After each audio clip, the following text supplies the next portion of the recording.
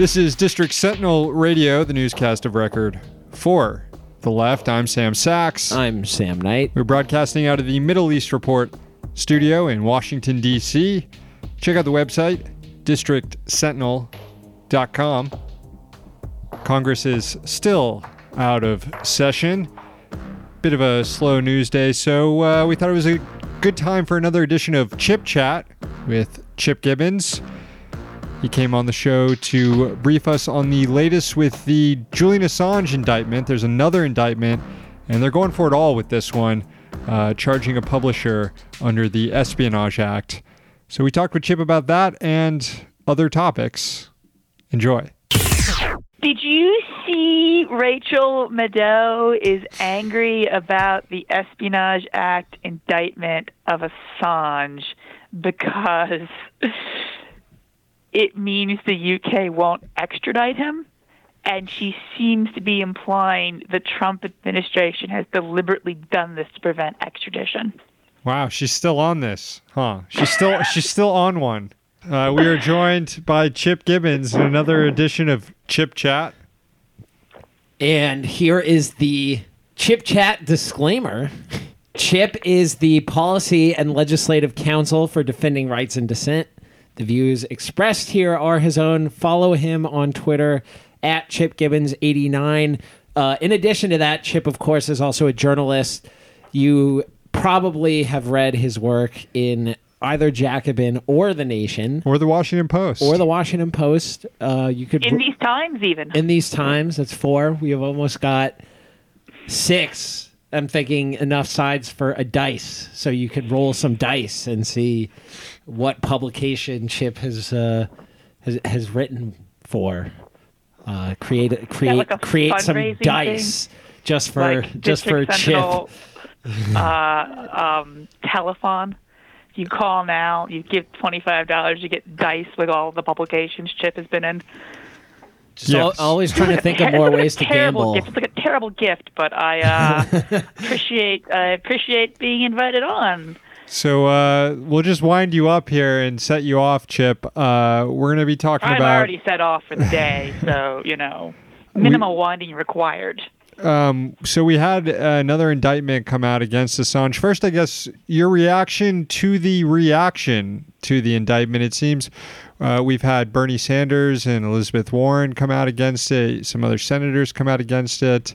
Lots of journalists coming out against it. Yeah, so I would say the general response has been largely positive in that most of the major newspapers seem to understand what is at stake. I believe in the New York Times article about the indictment, they said, well, Assange is not a traditional journalist from a legal standpoint of the First Amendment. Distinguishing what he does from what journalists do is, nearly impossible. I believe all of the press freedom groups and First Amendment groups are pretty much united that there is no circumstance in which a publisher of truthful information that's in the public interest should be charged under the Espionage Act. This has never happened before in U.S. history, and I would say, and there was also a Washington Post article that 2 of the prosecutors involved in this strongly and vehemently objected to it. So there is a real sense that Trump has crossed the Rubicon with this, which is good because, Assange is a figure that has been subject to a lot of derision in the mainstream media, and I've been on your program before, and I've criticized him on an individual level. I find the types of things WikiLeaks tweets about, like feminism, to be really reprehensible, but so far I have not seen a lot of conflation with that. At least in the mainstream media, if you have the bad judgment like I do and are on social media, I know Sam Knight finally had judgment exercised for him, and it's finally free of the prison of social media. Not true. Fake news. Partially true. Like most fake news, there's some partial truth. Anyway, The account Sam Knight is not to be found. That's true. Let's just That's leave it the like that. partially I true think- part of it, yes. can't find Sam Knight 1, can't find Sam Knight _1. So Je suis Sam Knight. Yeah. Well, last time you were on the... Okay. But some of the reactions on social media are, of course, predictable, bizarre. Chris Hayes tweeted something like, this is very bad, and the bulk of responses were like, oh, can Putin say he's a journalist too? And just this really weird fixation that this has something somehow to do with Russiagate and the election. I believe Hillary Clinton is the only person who's really come out in favor of this, and she called them Russian WikiLeaks or whatever. So there is this sort of weird, and Eric Garland obviously is having a meltdown that Bernie Sanders has disgraced the Republic of Vermont. But in terms of reactions from public figures, Ron Wyden has come out against this. In terms of presidential candidates, the teens who run Mike Gravel's account have come out against it. I assume Mike Gravel as well is against it. Bernie Sanders pleasantly came out against it because, like many people who is sympathetic to his campaign, I was really terrified he was going to say something horrible about it. WikiLeaks. Elizabeth Warren came out against the prosecution. She gave an interesting statement because she said that Assange has damaged national security, but this Espionage Act business threatens press freedom. And then Tulsi Gabbard, who had come out against the previous indictment, has again reiterated her concerns. Last time around, I believe, and Ron Wyden, if I haven't mentioned that, also put out a statement. You got it. Last time around, the only two who came out against it were the Gravel team, or three came out against it, were the Gravel teams, Ro Khanna and Gabbard. I don't know if Ro Khanna has put out a statement on the latest charges. I would be surprised if he had not, but I don't want to say something that is not true. I mean, because I've already been accused of engaging in fake news once today. So I think we can safely assume that Ro Khanna thinks the additional charges are bad if he came out with the correct position the first time when the charges were also obviously bad, but maybe people weren't ready to react to the unauthorized, password bullcrap charges as they were to the Espionage Act charges, but they also, I think, as you noted on our previous time you were on our show, that the espionage charges complicate, and as you noted about Rachel Maddow having her freak out, that the espionage charges may complicate the extradition process. What's the latest on that? Sure. So the UK-U.S. extradition treaty excludes extradition for political offenses. It's not clear how that will play out. That's not a term that's generally defined. When I was in law school, I learned that treason, sedition, and espionage were all the three classic political offenses. But so it seems to me that this is, because you don't allow espionage to be indictable because there are some folks at Langley, extraditable, because there are some folks at Langley who I'm sure have committed espionage against people we have extradition with. We're not going to let them, call up and be like, hey, please extradite the CIA. It doesn't make sense to have that be an extraditable offense. So I don't really know what the Justice Department is playing at here. I don't think they would bring the charges if they thought they would fail. And on top of that, the timing here is very fascinating. They brought them out on, I believe it was a Thursday before Memorial Day weekend, so, people are going to be busy doing other things. But in terms of the United Kingdom, that was the day the EU elections had begun. Not that I think that Justice Department cares much about the EU elections, but it seemed very obvious at that point that the current prime minister would not be prime minister for much longer, and she was not. In the UK, the final decision over extradition rests with the Home Secretary. It seems like if there is a general election, and Corbyn was to get in, that they wouldn't extradite him. So I don't know what their gambit is here. Well, it makes it even stranger because when we have two different. The shadow Home Secretary is Diane Abbott. Diane Abbott is the member of the Labour Party who got up on the floor of the Parliament and condemned the request for extradition under the previous charge. Obviously, it takes a very long time to extradite. If there is a general election in the interim, and Diane Abbott is Home Secretary, absent some of the very British coup type, antics, which we should be bracing ourselves for.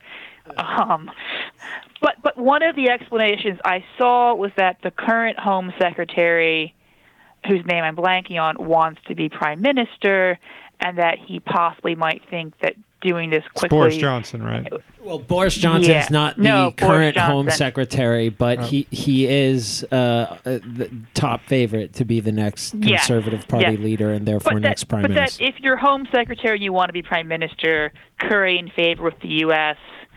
is, something you might want if you're a sort of, careerist Tory or careerist Blairite type as well. There's careerists in all the parties. Well, unfortunately, I make of this second indictment, and you kind of alluded to this, as the Trump administration just giving zero fucks at this point, because with the first indictment where they're charging Assange with trying to help crack a password on a computer, that was enough. That was kind of all they needed to extradite Assange, at least begin proceedings against him. And they included that part, though, that was still disturbing in the first indictment about how he had solicited for more information. They included journalistic activities in that first indictment, and we were wondering if those were the sort of shot across the bow to journalists. And then a month later or so, just an indictment full on publishing the stuff we thought that they were trying to work around with the first indictment. They're just full-blown going for it with the second one. Kevin Gastalza, I believe that's how you say his name, who's with Shadowproof and was one of the only journalists to actually cover the court-martial of Chelsea Manning and has done just phenomenal work reporting on national security issues involving whistleblowers since. He read the first indictment and noted that it read like an Espionage Act indictment. Some of the language in it was language straight out of the Espionage Act or common to Espionage Act indictments. The Pentagon Papers lawyer made a very similar claim that there's clearly and it's unfortunate because while the press was much better this time, there were a number of people last time who were just like, oh, it's not about press freedom, it's about password hacking. Nothing to see here. And it's like, I don't think that's the case. So it's not, I don't have any good insights into what's going on at the Department of Justice. I don't know why they would do this if it would prevent extradition and they could get him on cracking a computer password or something else, perhaps. I don't want to get conspiratorial or anything like that, but it seems to me like they must have thought this through. Of course, expecting the Justice Department to have thought something through is, oftentimes will lead to disappointment. I'm not Rachel Maddow. I don't believe they're purposely bringing the Espionage Act indictment because they know that will block extradition and they have some sort of ulterior secretive motive here. In fact, I find that maybe remarkably delusional. Maybe not. I could see there being not an ulterior motive to sort of botch the case, but it's possible because with the Trump when trying to look for a logic to how Trump governs, sometimes the point obviously is cruelty.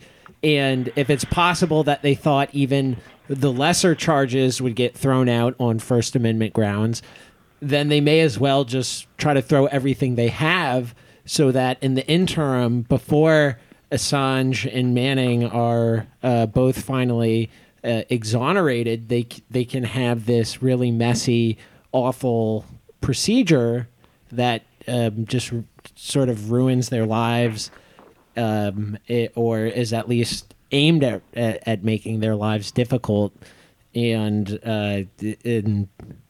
basically that is the point, perhaps. Yeah, I don't personally think Trump made this decision. I don't think he's sitting around thinking about the Espionage Act and these sorts of political calculations. Sure, but the people in his circle... The people in his circle are, You could also see disagreements in the Justice Department about whether or not to pursue Espionage Act charges, and there being a disagreement between people, career officials and political appointees or something, and then maybe one side wins out with the first indictment, and then the other side's like, no, let's just push forward with it all, and they push that. So what the Associated Press has in the article about how some prosecutors disagreed with the decision is that Jeff Sessions asked the U.S. Attorney for the Eastern District of Virginia to take a second look at prosecuting Assange.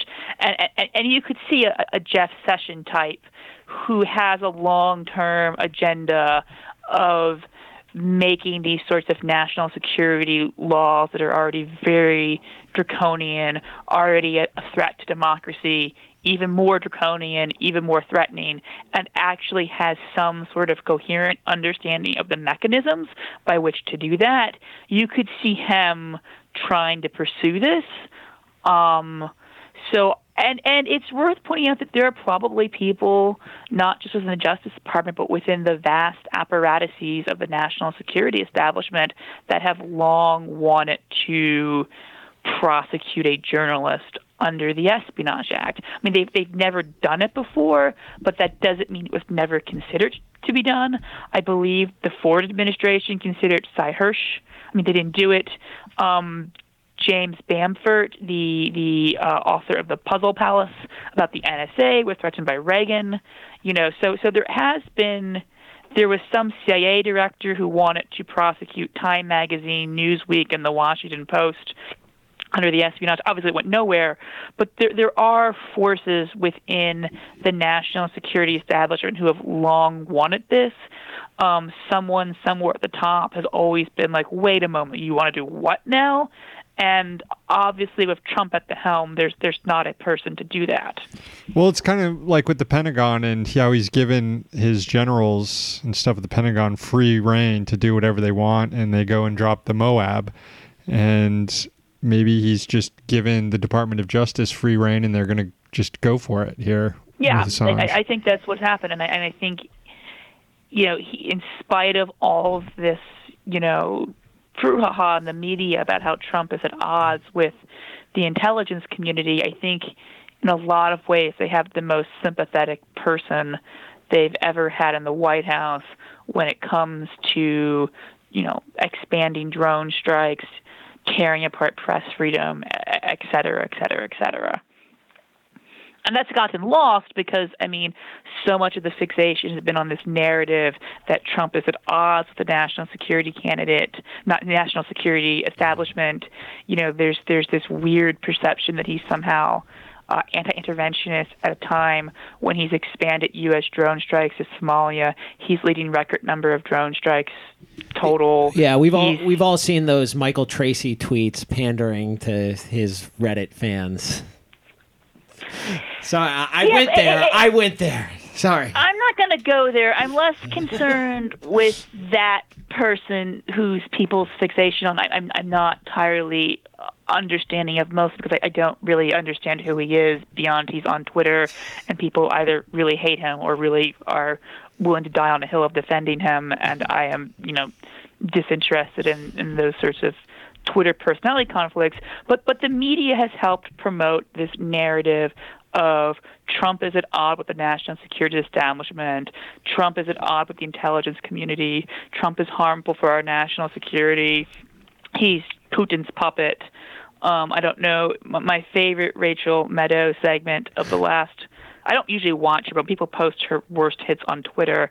I hate myself enough to do so, where she was telling us we had to feel bad for John Bolton because he thought, and this was her words, he thought his job was saber rattling, but the president only listens to Putin and won't let him start a war with Venezuela. So on a human level, you have to. I'm like, no, actually, I don't. But you get that narrative throughout the media, and as a result, the entire conversation is framed as, is Trump this threat to national security? Is he feuding with, the top brass at the Pentagon? Meanwhile, his, first set of cabinet picks were a bizarrely large number of generals. Meanwhile, he is increasing U.S. airstrikes overseas. Meanwhile, he's increasing drone strikes. Meanwhile, he's expanding the defense budget. Meanwhile, he's basically restarted an arms race with Russia.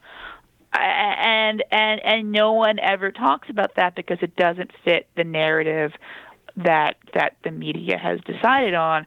And it's interesting that you'll see this weird sort of conflation or sort of convergence between the national security hawk wing of the quote unquote resistance, which wants a bigger military budget to confront Russia with, and Trump, who wants to have the biggest military budget ever, and the one side thinks they're resisting Trump by giving him, more tanks, more guns, more bombs, and he himself is like, more tanks, more guns, more bombs, please.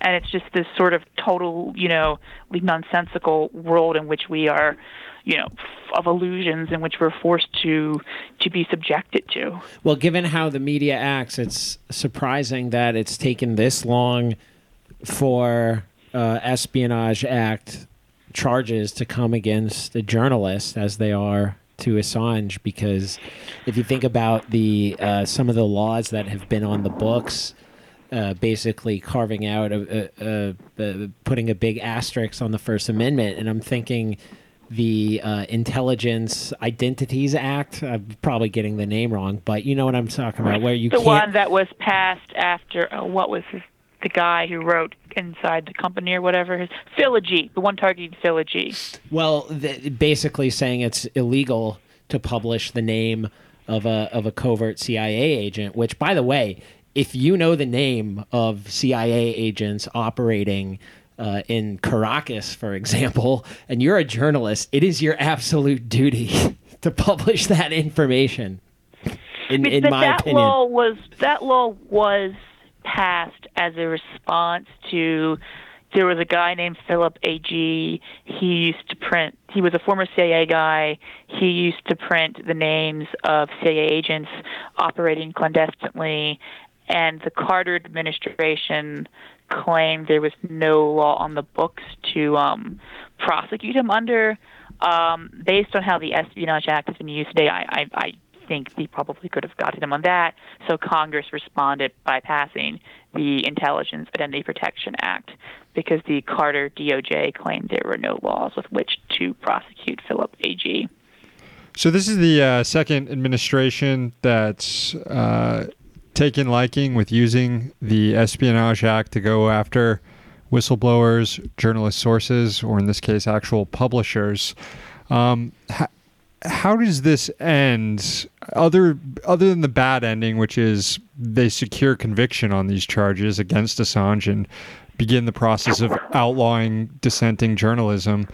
But is there benefit to having a trial and an exoneration from all of these to stop this? Otherwise, how else do you stop this? You have, except maybe getting someone elected to the White House who's against this sort of stuff, which would only be like 2 or 3 of the candidates in the entire Democratic field. And even then, they would still be beholden yes. to, I don't want to say deep state, but the group of permitted, illegally entrenched national security establishment. The Eastern District of Virginia. Yes. So I don't know. The risk here is so high. I don't want to say that a trial and exoneration would be good. I mean, first of all, a jury doesn't get to decide the constitutionality of charges. Juries are quote unquote finders of fact. They're not finders of law. Judges are finders of law, so only a judge can rule on the constitutionality. If this somehow gets beyond extradition, the charges are not thrown out ahead of time, and then Assange goes to trial in the Eastern District of Virginia, I don't feel really great about the outcome there. And then, of course, you have appeals, but I mean, that could take a long time, and the Roberts Court has some very interesting thoughts on, the First Amendment preventing you from having to, provide reproductive health care to your employees, or campaign finance limits, or unions. But I don't. If a court was going to, throw us back to the dark ages, I think it would be this one. Yeah. Don't have much hope in the Roberts Court. It's clear Supreme Court precedent that a journalist cannot be held criminally liable for illegally obtained information so long as a third party obtained it, not them. And I suspect that's why they threw in the silliness of the conspiracy to crack the password, because then they can try to distinguish what Assange does from the New York Times potentially. But it's such a clear line to me that prohibits this, but I also just don't have faith in the courts as they are now. Any other stuff floating around in your head, Chip, that you want to get out before we end this edition of Sure. Chip Chat? I just want to point out that this is one of several, one of two Espionage Act indictments since I believe we probably spoke last. Daniel Hale, who is allegedly a drone whistleblower, was indicted under the Espionage Act.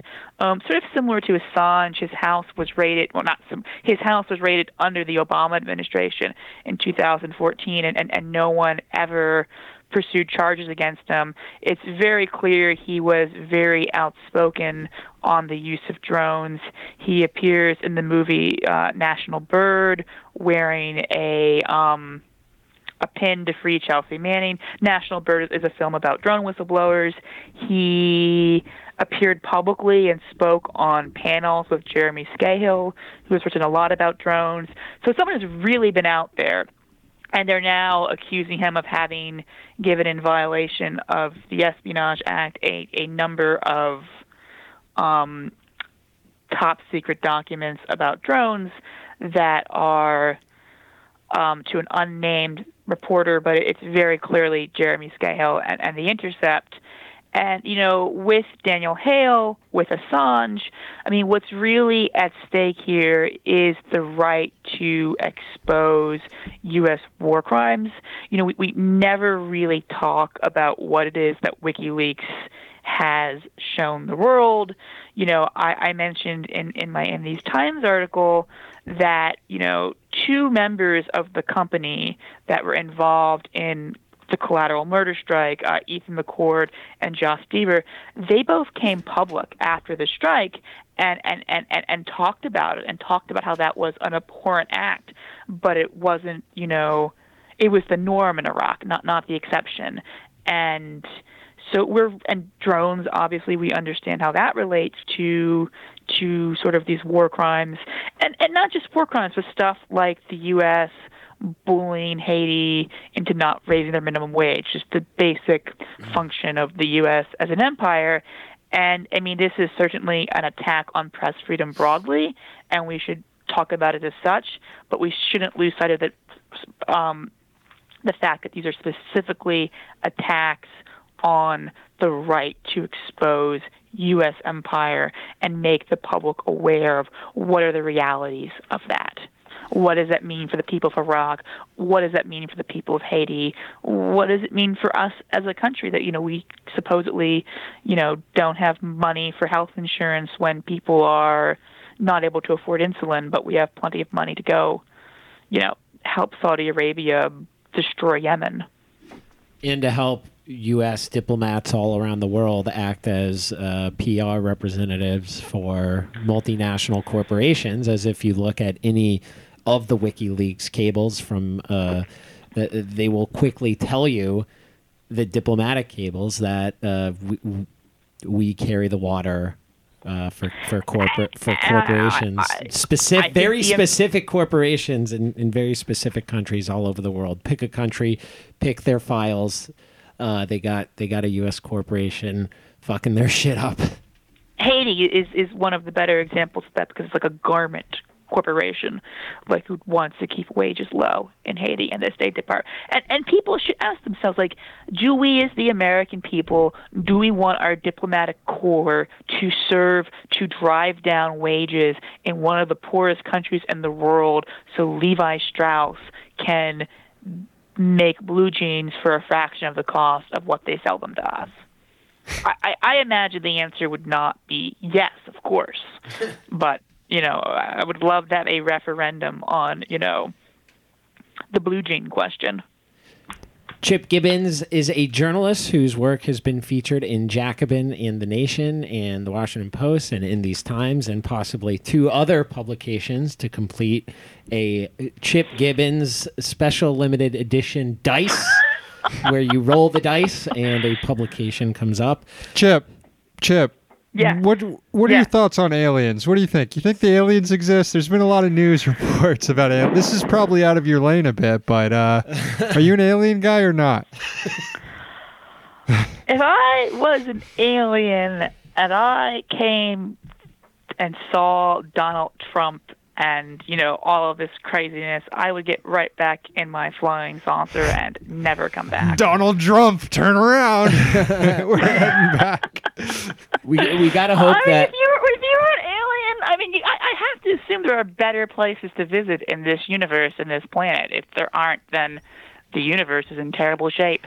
There's a lot of people being scolds online saying, obviously, aliens don't exist. There's tons of other explanations for this.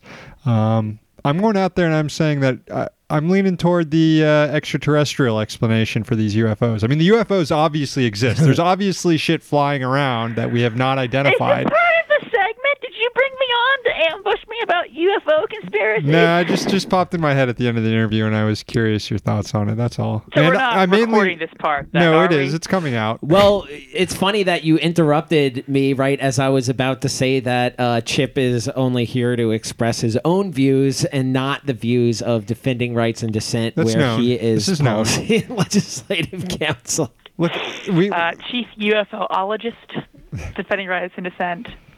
Chip, I'm just saying, keep an eye out for those X-Files, Chip. where can people follow you on Twitter?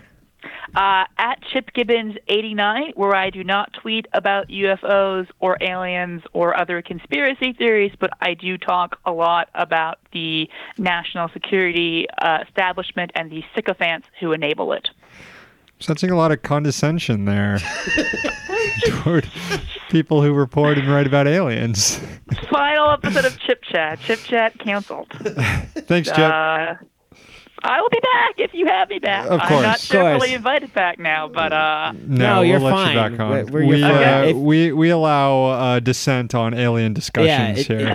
If we no platformed everyone who believed or who is strongly anti-UFO, then we probably would have had very few interviews. Yeah, I feel like we have to clarify that we're talking about anti-alien. We need to settle that UFOs exist, and it's just a matter of who's piloting them at this point.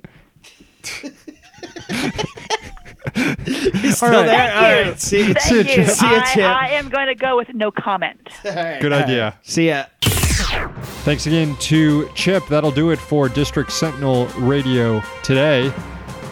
Subscribe on Patreon, patreon.com/District Sentinel, so you can get the newscast every Monday through Thursday. We've got a new one coming out tomorrow featuring some haiku and some listener voicemails. Stay tuned for that. Thanks to our sponsors, the Congressional Dish podcast, hosted by Jen Briney. Find it at congressionaldish.com. Another sponsor, the Middle East Report. Find it at merip.org. We're back tomorrow. We're here in D.C. so that you don't have to be.